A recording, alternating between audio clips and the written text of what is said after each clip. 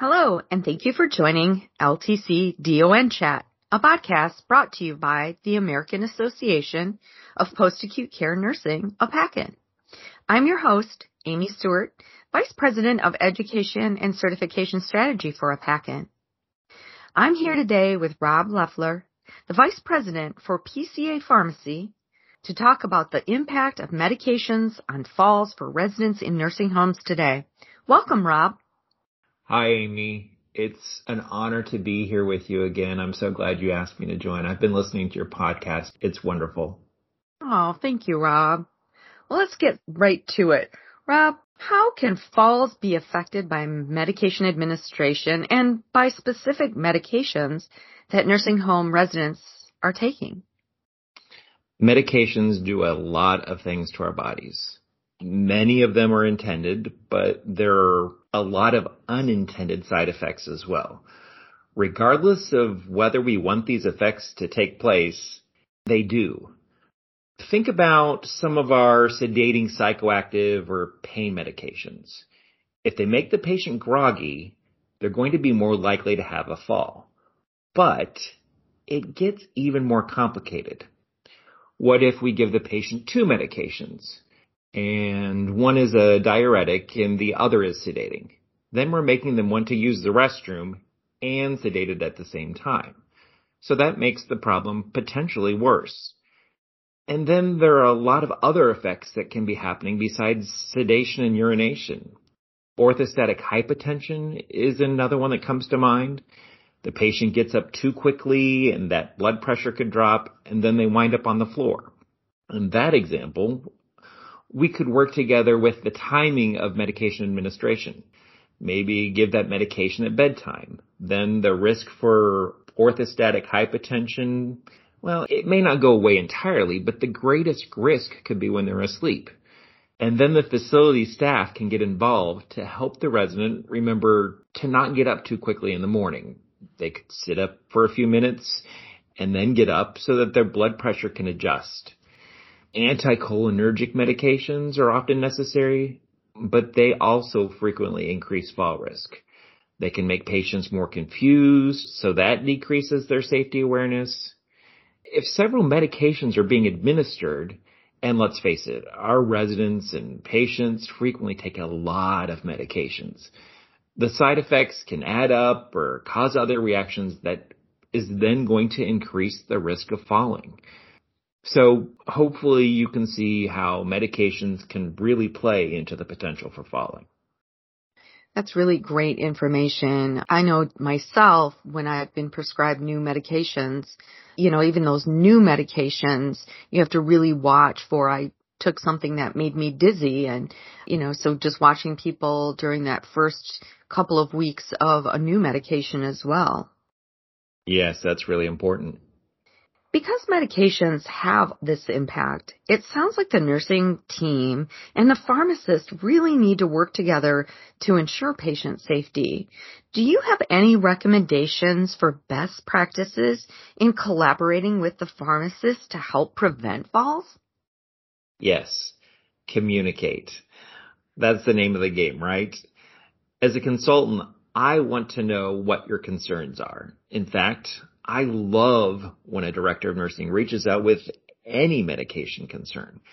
But in the case of falls, since we've shown that medications can increase fall risk, even if you just think there's not a concern, letting your consultant pharmacist know is really important.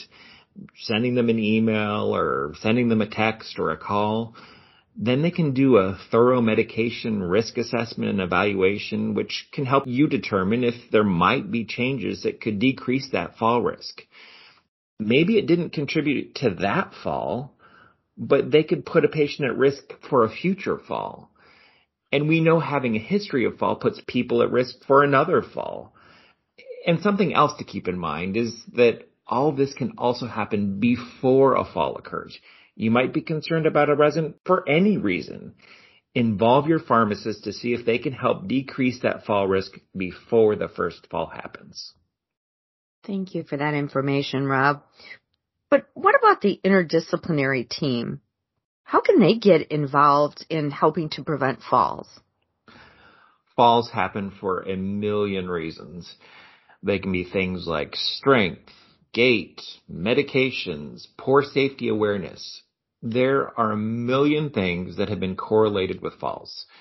So there are also a million ways the interdisciplinary team can help. Pharmacists are the medication experts. Therapists are experts in things like strength and balance and gait and lots of other areas. Your staff members have even other areas of expertise and experience.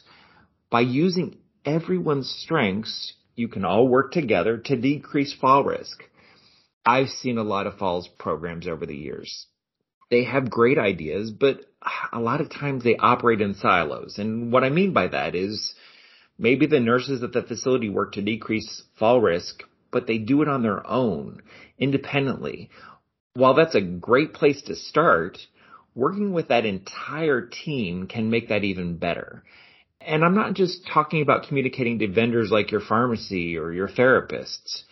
Getting everyone involved, from environmental services to activities to med techs, QMAs, CNAs, everyone.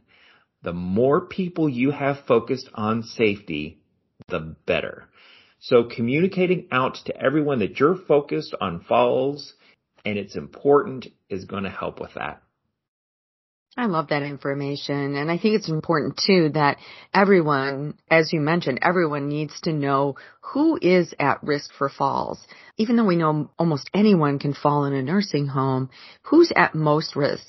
Because that's where that whole everybody, environmental services, activities, etc., everybody you mentioned can get involved to help in preventing falls. So thank you. Is there anything else that you would like to share today with our listeners? Yes. There are a lot of programs out there, and they help and they show great results for decreasing falls. But you can't expect one system to be the Band-Aid that fixes all falls for you. I've heard about electronic systems that even monitor residents for safety, predicting their falls. And lots of patients fall when they get up unassisted. And that's wonderful. But what if there's a medication problem? That electronic system's not going to determine that it was medications, or the patient needs to work on their gait. Maybe they're going to fall when they're walking down the hallway. Again, those systems aren't going to fix all of those problems. The more different resources, the better the results you'll have. And just one more thing, if I can, reacting to each fall and investigating those contributing factors is important, but also working with your entire team to be thinking and watching for indicators that someone could be at risk for a fall and would benefit from some kind of thorough and interdisciplinary review before that first fall is just as important. If we can prevent that first fall, we're really doing a lot of good work for our patients and residents. Rob, I love having you on our podcast. You always provide such great information for our listeners. So thank you for joining me today. It's been my pleasure, Amy. Listeners, thank you for joining us today. For more resources and tools for nurse leaders, please visit our website at www.apakin.org. To ensure you never miss an episode, subscribe to the LTC DON Chat podcast. Heard the news about how you can improve quality care and increase efficiency with Ability? Ability offers a range of applications to simplify the complexity of healthcare, allowing organizations of all types and sizes to spend more time on care and less time manually collecting, analyzing, and reporting data. This allows you to remain in compliance while making data-driven decisions that benefit residents. With Ability, your facility can improve resident outcomes, optimize reporting data, enhance reimbursements, and much, much more. Discover what Ability has to offer at abilitynetwork.com/apakin.